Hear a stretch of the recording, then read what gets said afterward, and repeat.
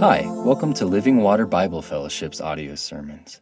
It's our prayer and hope that you'll be encouraged and uplifted by the preaching of God's Word. Stick around after the message to hear more about how to contact us.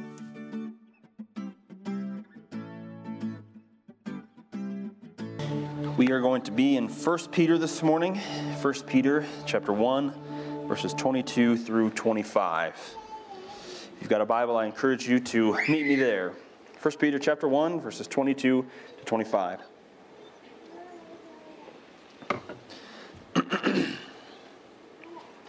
Something that my small group has been doing during our meetings is that we have been reading through entire books of the Bible in one sitting.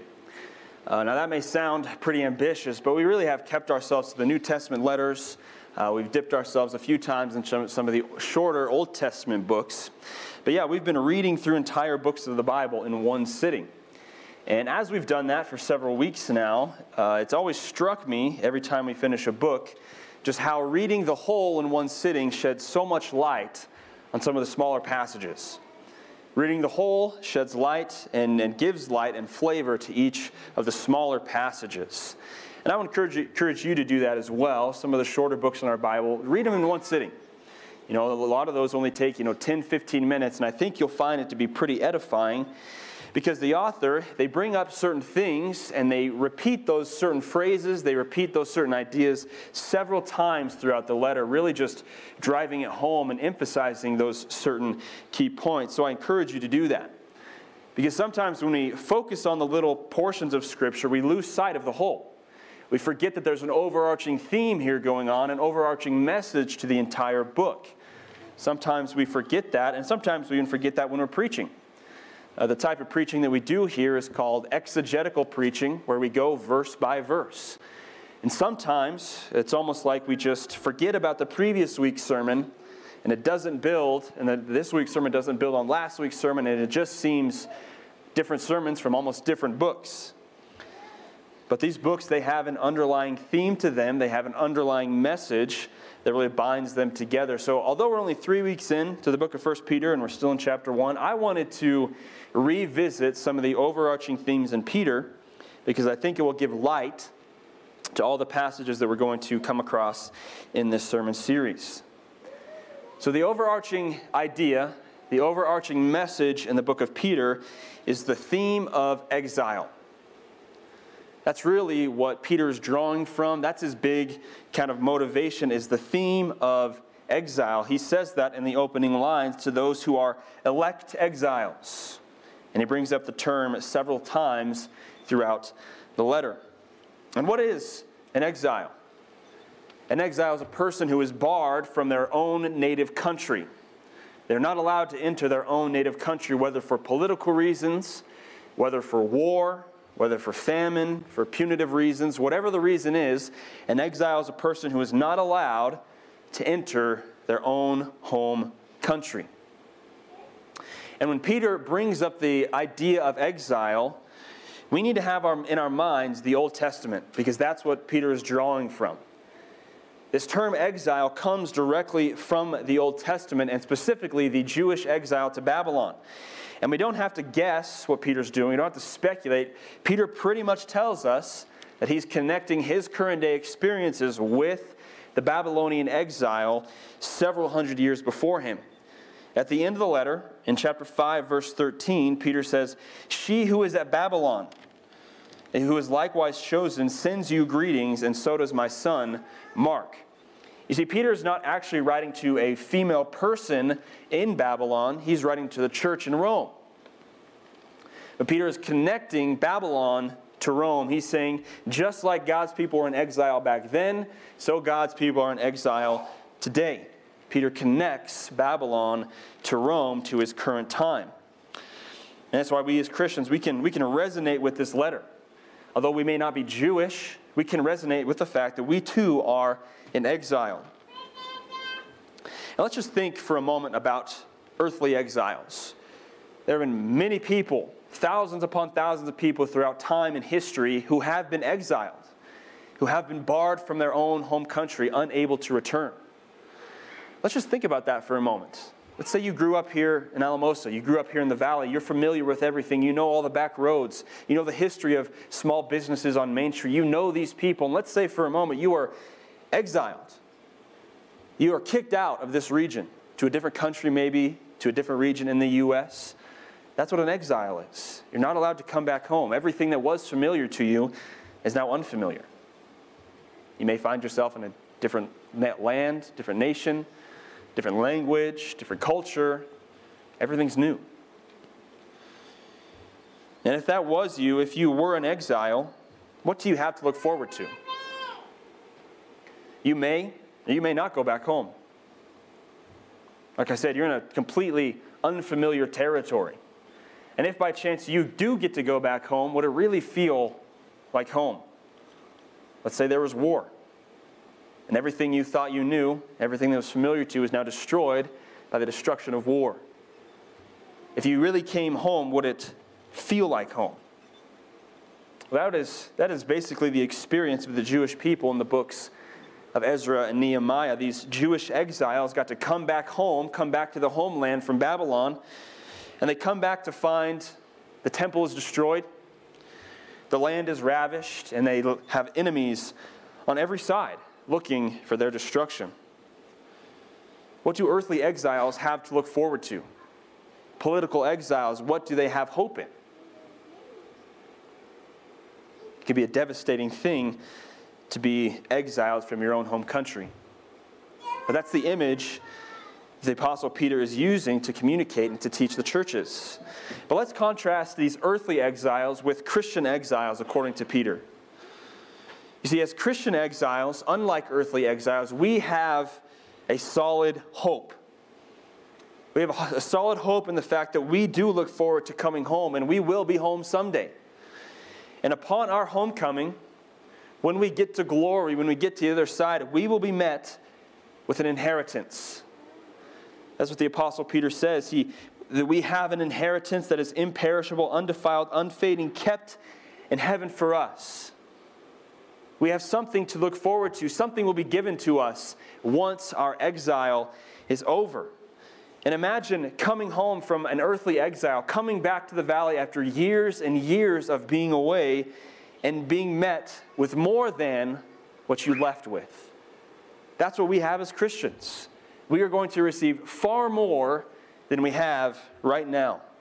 Spiritual blessings, material blessings in heaven. We will have far more than we do have right now. And we also know that there is an end to our exile. There is an end to our exile, and it is the second coming of Christ. Peter says this several times, that our faith in verse 7 may found to result in glory, honor, and praise at the revelation of Jesus Christ, the revealing of Christ. He also says that we are called to set our hope fully. There's that word again, hope. Set our hope fully on the grace that we brought to you at the revelation of Jesus Christ. There is an end to our exile, unlike some earthly exiles who always live in exile, who continually live away from their home country. So under this big umbrella, under this big theme of exile, Peter is essentially kind of oscillating back and forth between two big ideas. Peter, it's not really a clear-cut distinction within the letter, but he kind of sprinkles these ideas throughout. And essentially the two ideas that he oscillates to, he's teaching the church of this great hope that we have in Christ, based upon what God has done. We have this great hope found in Christ. And he really says that at the beginning. Blessed be the God and Father of our Lord Jesus Christ. According to his great mercy, he has caused us to be born again to a living hope through the resurrection of Jesus Christ from the dead. We have hope based upon what God has done. That's one big idea. And the second big idea is what Peter's going to call us to do, our marching orders, our duties. Because God has blessed us, because God has done certain things for us, we have certain things to do in response. So he kind of oscillates between reminding us of the great things that God has done and commanding us certain things to do. And I want you to keep that in mind for the remainder of this sermon. But as we continue to preach through, remember that Peter is laying down big things that God has done for us. And he's also commanding us to do certain duties and act in a certain way. And essentially, to kind of get technical on this, this is what preachers and teachers of the Word call the indicatives and the imperatives. They're all throughout Scripture. The indicative is something that is true. The indicative is something that is a fact, something that is the reality of the thing. It's the true statement of what God has done. And the imperative is what God now commands us to do in light of the indicative. And generally that's how the commands go in the New Testament. They flow from the indicative to the imperative. There's always a reason for the commands. There's always a motivation for the commands based upon what God has done. And the classic example of that is the Great Commission. What is the Great Commission? Go make disciples of all nations, right? That's only half the story. That's the imperative. But the indicative, the statement of fact, the truth, comes before where Jesus says, all authority in heaven and on earth has been given to me. Go therefore and make disciples. You see, there's the statement of fact. There's the truth, what God has done, and he moves from there to the marching orders. And that's essentially what Peter teaches us. Here's what God has done. He has blessed us. He has given us an inheritance. Therefore, do these certain duties. The indicatives to the imperatives all throughout the letter. Maybe another angle as to what Peter is trying to get at in his letter. We could sum up this letter in verse 17. I think that verse 17 of chapter 1 gives us the summary of what Peter's thought is, why he wrote this letter. And it's found in the latter part of verse 17. Peter says, conduct yourselves with fear throughout the time of your exile. Why did Peter write this? Well, he wrote this to teach believers how to conduct themselves while they are in exile. Teach them how to live in exile. Teach them how to flourish in exile. How should we then live if we are these exiles that Peter is talking about?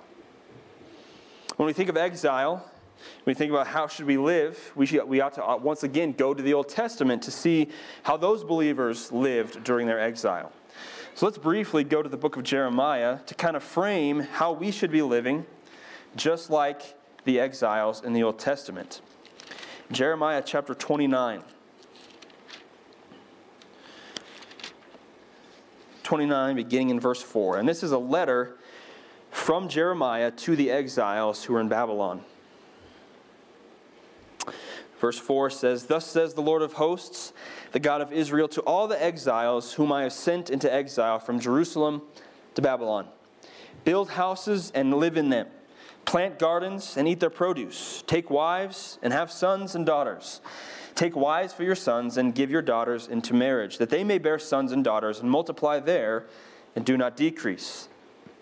But seek the welfare of the city where I have sent you into exile, and pray to the Lord on its behalf, for in its welfare you will find your welfare. So Jeremiah is teaching these exiles who have been excised from their home, removed from their home. He teaches them certain things to do. He tells them to get busy. He tells them that they need to be active. They're not allowed to just sit around and mope.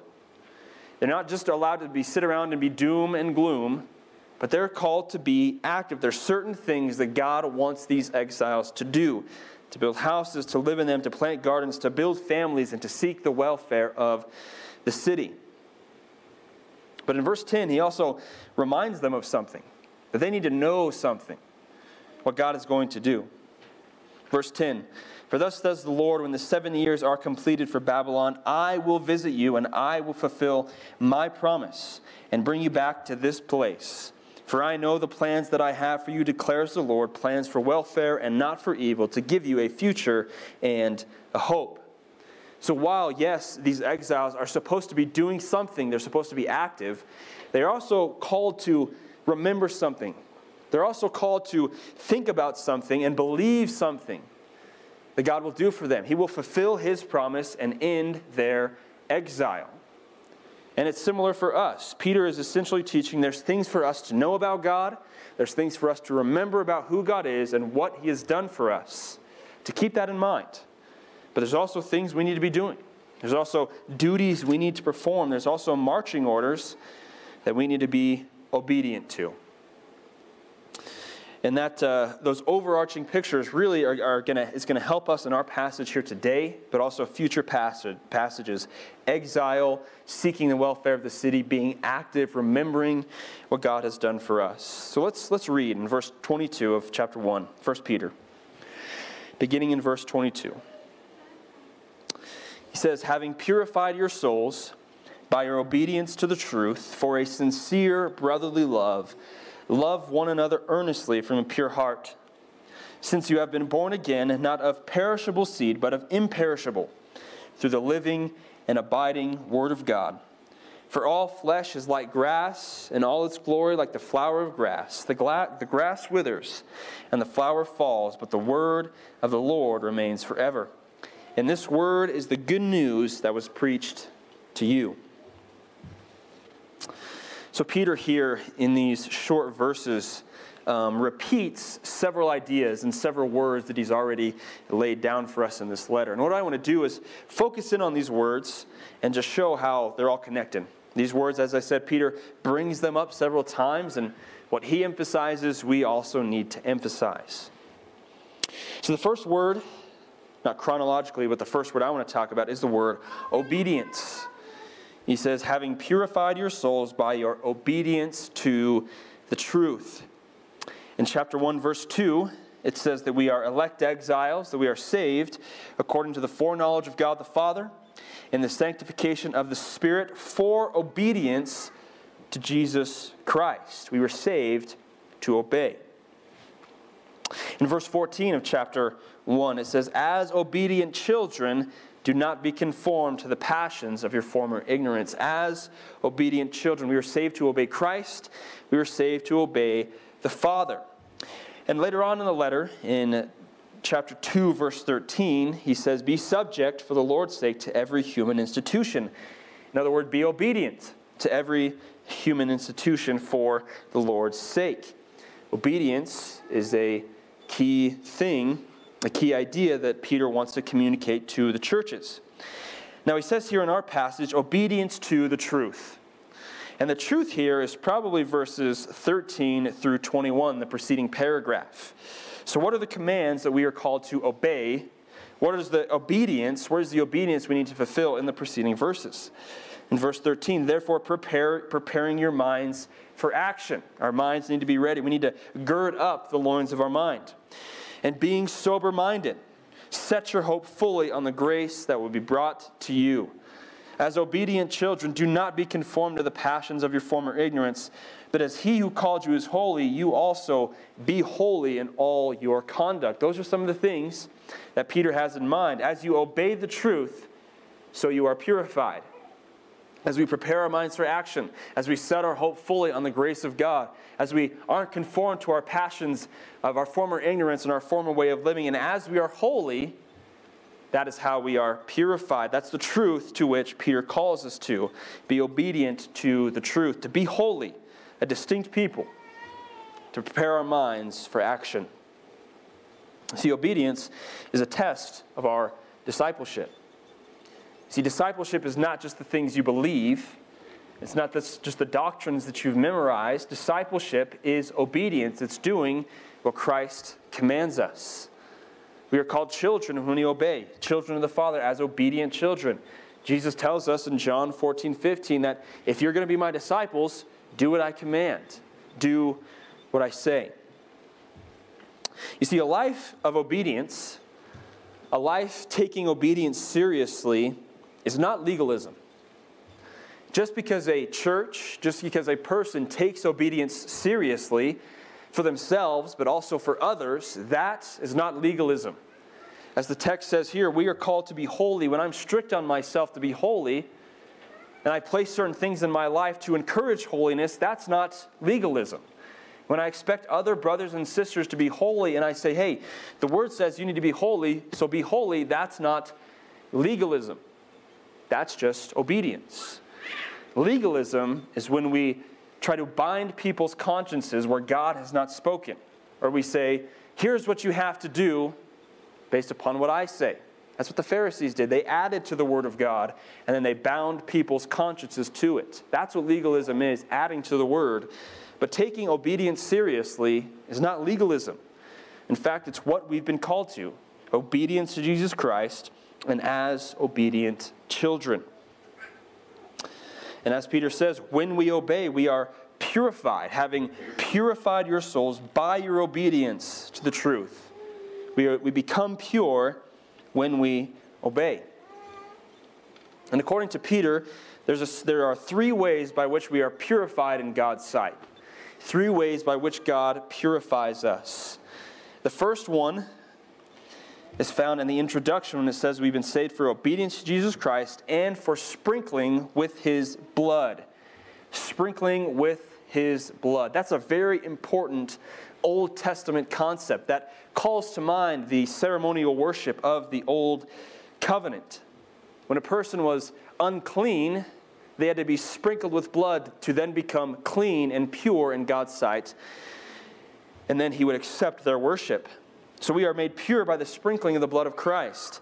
And to flesh this out a little more, if you turn back just a couple books to the book of Hebrews, chapter 9 gives us this idea of purification by the blood.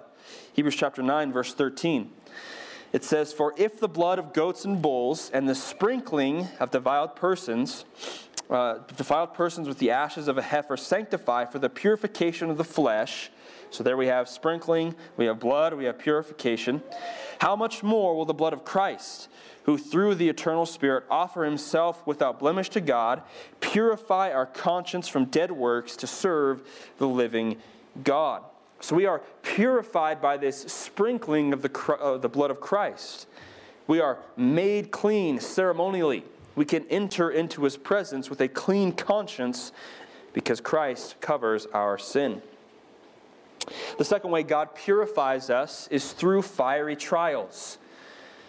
We see this in chapter 1, verses 6 and 7. It says that the church has been grieved by various trials, but these trials have a purpose, so that the tested genuineness of your faith, more precious than gold that perishes, though it is tested by fire, may be found to result in praise and glory and honor at the revelation of Jesus Christ. So Peter likens trials to fire. He also does this in chapter 4, verse 12. "Beloved, do not be surprised at the fiery trial." And the image there is of a hunk of metal, a hunk of gold that just come out of the mountainside, placed into the oven, placed into the furnace. And as that hunk of metal heats up, and as that hunk of metal continues to increase its temperature, the impurities are brought to the surface. That which is impure is brought to the surface, and those impurities are then removed. The dross is taken away, and when that blacksmith pulls out that gold, it is now purified. All the impurities are gone. It is a pure piece of metal. So God uses trials in our life to purify us, to get out the impurities in our faith, to confront our idolatry, to confront our comfort. God uses these trials to purify our faith. And the third way comes in our passage through obedience. We are purified through our obedience. The more we obey, the more we are purified. The more we are diligent to do what Christ and His apostles command us, the more we are sanctified and weaned from the world. And when I think of obedience, specifically to obedience to holiness and this idea of purification, I think of the prophet Isaiah.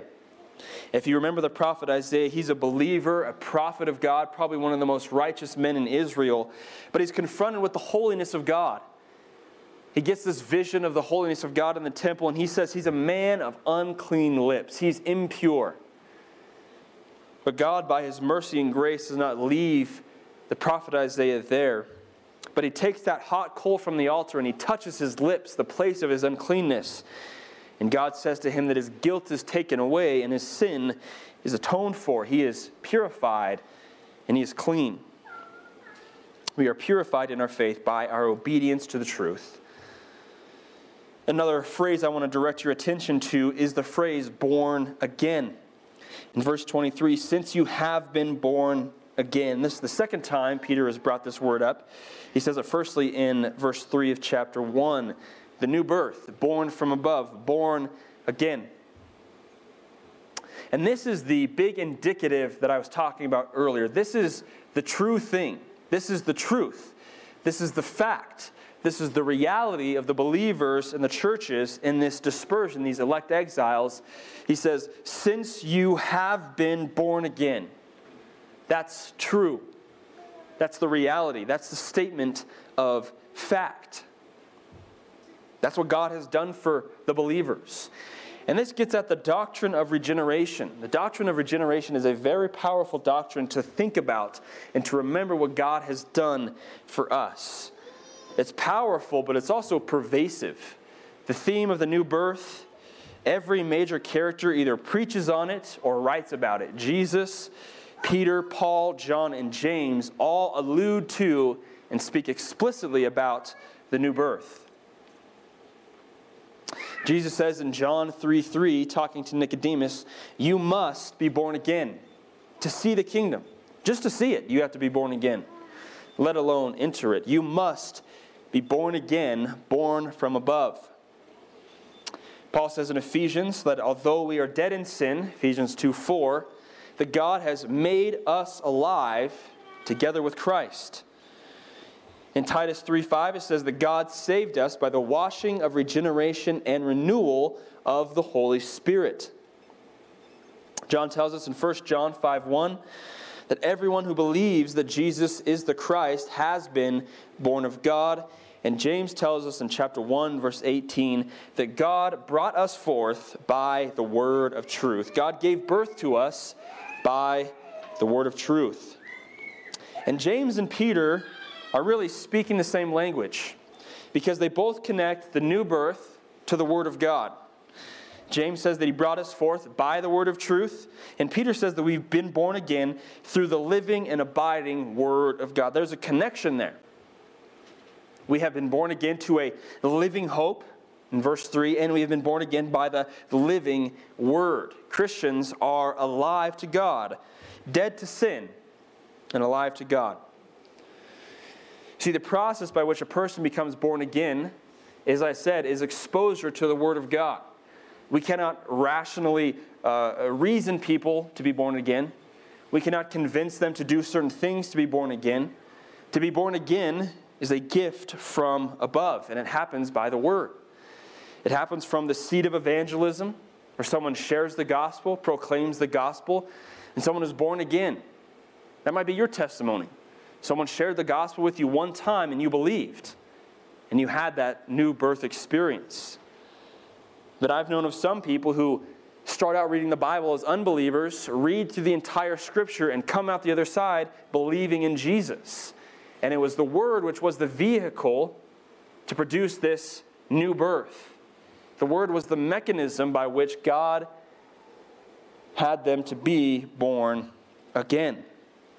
It's because the Word is living, and the Word is powerful, and the Word is abiding. The new birth comes by the Word of God. And when we think about this doctrine of regeneration, it tells us much about the nature of the gospel. It tells us much about God's activity in our lives when it comes to salvation. And it teaches us that God is the primary agent in salvation. As verse 3 says, God caused us to be born again. He caused us to be born again. James, as I said, says that He brought us forth. Ephesians 2 said that God made us alive. God is the primary actor, the primary agent in our salvation, especially in the new birth. Let's just think about that metaphor of the new birth. Let's think about that image. It is the child in womb who's being acted upon in the birthing process. It is a child being acted upon in the birthing process. In the same way, as we are born again, God is the one doing the activity. Sometimes the doctrine of regeneration is called the effectual calling, how God calls us from death into life. But what happens when a person is born again? What are some of the evidences of the new birth? What are some of the effects? How can you tell if you're born again? How can you tell if those around you are born again? Well, broadly speaking, when a person becomes born again, there is an enlightening of the mind. The light bulb clicks. The mind becomes enlightened when the Spirit causes us to be born again. The Scripture talks about spiritual knowledge and spiritual wisdom. Another way to think about enlightening of the mind, how do you tell if someone is born again? Well, to that person, the gospel makes sense. The gospel makes sense to that person. And what is the gospel? What is just the facts of the gospel? The facts of the gospel is that a Jewish man named Jesus was born in Bethlehem, and this Jewish man was a carpenter, and he professed to be the Son of God and the long-awaited Messiah. And he was born in the Roman Empire in Judea, and he was hung on a Roman cross, and he died because he was giving the Roman and Jewish authorities grief. And supposedly he died for the sins of people, and supposedly 3 days later he rose again from the grave. And if you trust in him, your sins will be forgiven. All your wrongdoings will be made right. Do you know how crazy that is? Do you know how crazy that is? That a Jewish man 2,000 years ago would die for the sins of people? Not only that he would claim to be the Son of God and the Messiah. See, that doesn't make sense to a lot of people. But to those who are born again, you say, yes, that's the truth. That makes sense. It couldn't be any other way. When you are born again, the gospel makes sense. Do you know how many people don't understand the gospel? It doesn't make sense to them logically. It doesn't make sense to them at all. But an evidence of the new birth is the fact that we believe the gospel and that it makes sense. When we become born again, our heart of stone is removed and a heart of flesh is put in its place. We have new desires and new affections. When someone is born again, there's a renewal of the will to where you did not want to serve God, but now you want to serve God. And when someone is born again, the Spirit draws that person to Christ. That's broadly speaking. That's how we can tell someone is born again. But specifically, according to Peter, how do we tell someone is born again? Well, they have a living hope. We are born again to a living hope in verse 3. We're also born again to love the brothers. We are born again to love. You've purified your souls by obedience to the truth for a sincere brotherly love. Since you have been born again, love the brothers from a pure heart. How do you tell if you're born again? Well, you love other Christians. You long to be with other Christians. And that's what gets us to our next phrase here, brotherly love. Peter is commissioning us to love the brothers. And it's a big deal to Peter. It's a big deal to him. He says that we are called to love sincerely, we are called to love earnestly, and we are called to love from a pure heart. To love from a pure heart. We are not called to treat each other like chapter 2, verse 1 says. He says, put away all malice, all deceit, all hypocrisy, all envy and slander. You're called to love from a pure heart. Well, it's at this point in the sermon we're going to do some trivia and some audience participation. And if you know the answer to this question, I want you to raise your hand and I'll call on you. But what major American city is known as the city of brotherly love? Does anybody know? Peter? Philadelphia. Why is it? He said Philadelphia, for those of you who couldn't hear. And that's true. Philadelphia is known as the city of brotherly love. And Peter, do you know why that is? I assume because the name is based on the Greek word phileo, which is the word for that type of love. Yep, correct. He was here at first service. Yeah, he was here first service. He cheated. I should have called on somebody else. But that's exactly right. Within the word Philadelphia, we have two Greek words, phileo, which is love, and delphoi, which is the brethren. A love for the brethren, a love for God's people. We ought to have Philadelphia within the church, a love for the brothers. Peter says this again in chapter 3, verse 8. He says, finally, all of you have unity of mind, sympathy, brotherly love. In chapter 4, verse 8, he says again, above all, keep loving one another earnestly, since love covers a multitude of sins. So brotherly love is a big deal to Peter. And when we think about this idea of brotherly love, once again, we've got to set it in the context of exile.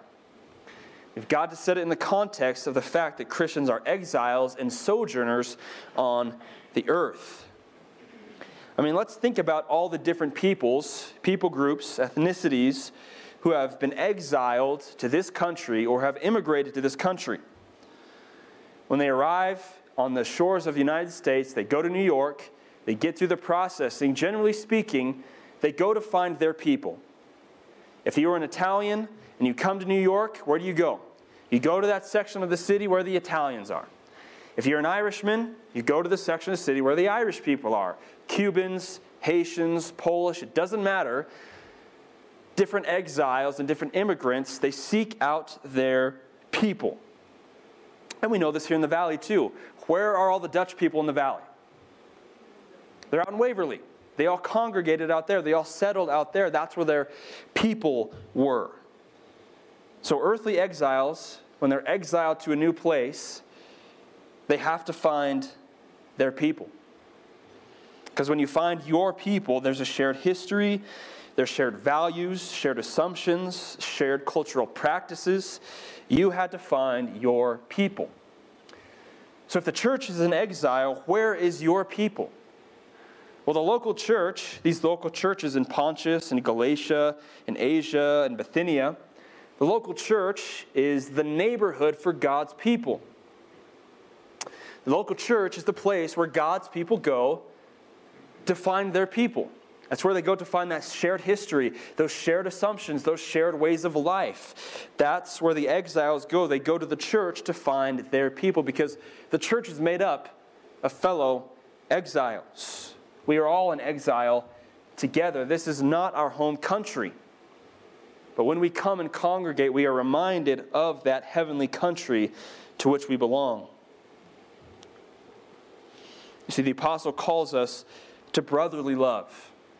We are family members with each other. To love the brethren. We are called to love each other as family. You know, love implies things like knowledge. To love someone, you need to know them. Love implies proximity and closeness. It implies care and meeting tangible needs. And love implies effort. So brothers and sisters, who do you love of God's people? Do you love God's people? Do you want to be around other believers? Do you desire to be around other believers? Not exclusively, but do you love God's people? And this is a decent-sized church. And I'm not saying that we need to love everybody equally or with the same degree, or we need to know everybody equally to the same degree. It's just impossible. The human mind is not capable to be able to do that. But there should be certain people within this congregation that you love as brothers and sisters. There should be people in this congregation who you know their story. You know their struggles. You know what they love. You know what they don't like. You know how to care for them. There should be people within this church that you love. If we are exiles together, we are called to love each other as brothers and sisters. You see, Peter's not calling us to have just a general disposition of niceness and civility and kindness towards other believers, but to know them and to love them. And this love is an eternal love, because we will be spending eternity with one another.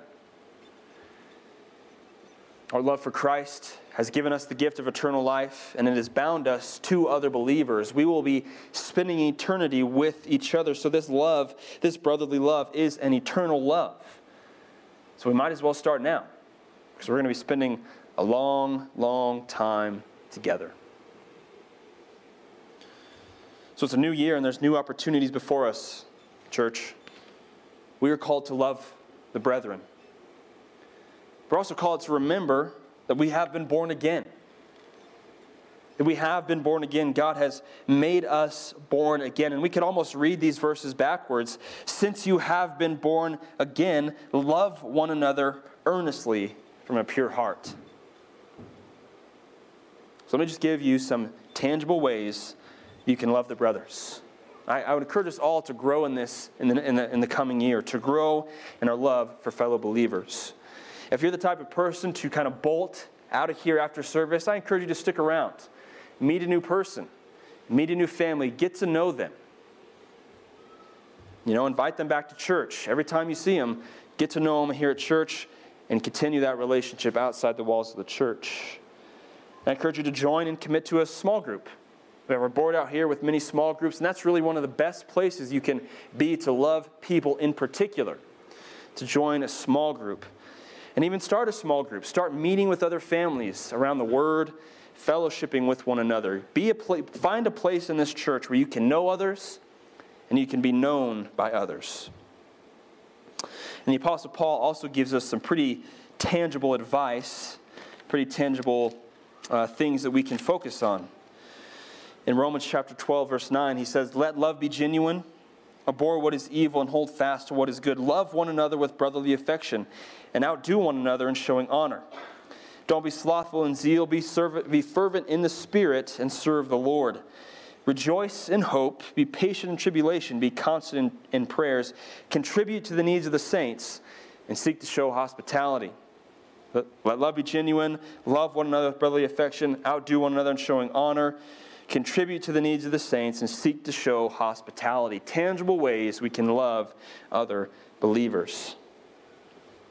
So I think in years to come, brothers and sisters, the church is going to continue to stand out from the culture. And we need each other. And we need to be bound to each other in brotherly love. So may we be obedient to this call. May we remember what God has done for us in making us born again. And let us love God's people sincerely and earnestly. If you'd please rise this morning.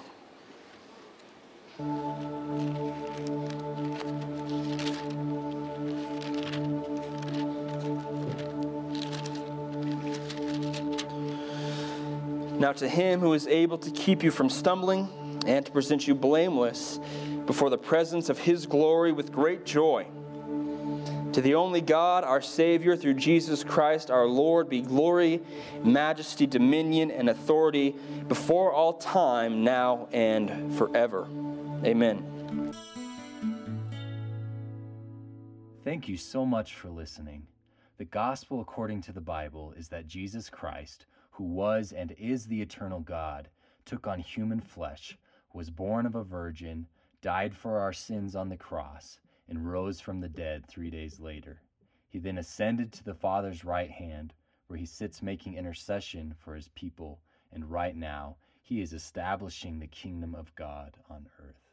You can enter into a saving relationship with God by repenting of your sins and placing your full trust in Jesus' life, his death and resurrection on your behalf. In Christ you will find forgiveness, acceptance, freedom, peace, hope, and a future. If you would like more information about Christianity or Living Water Bible Fellowship, visit our website at livingwateralamosa.org. God bless.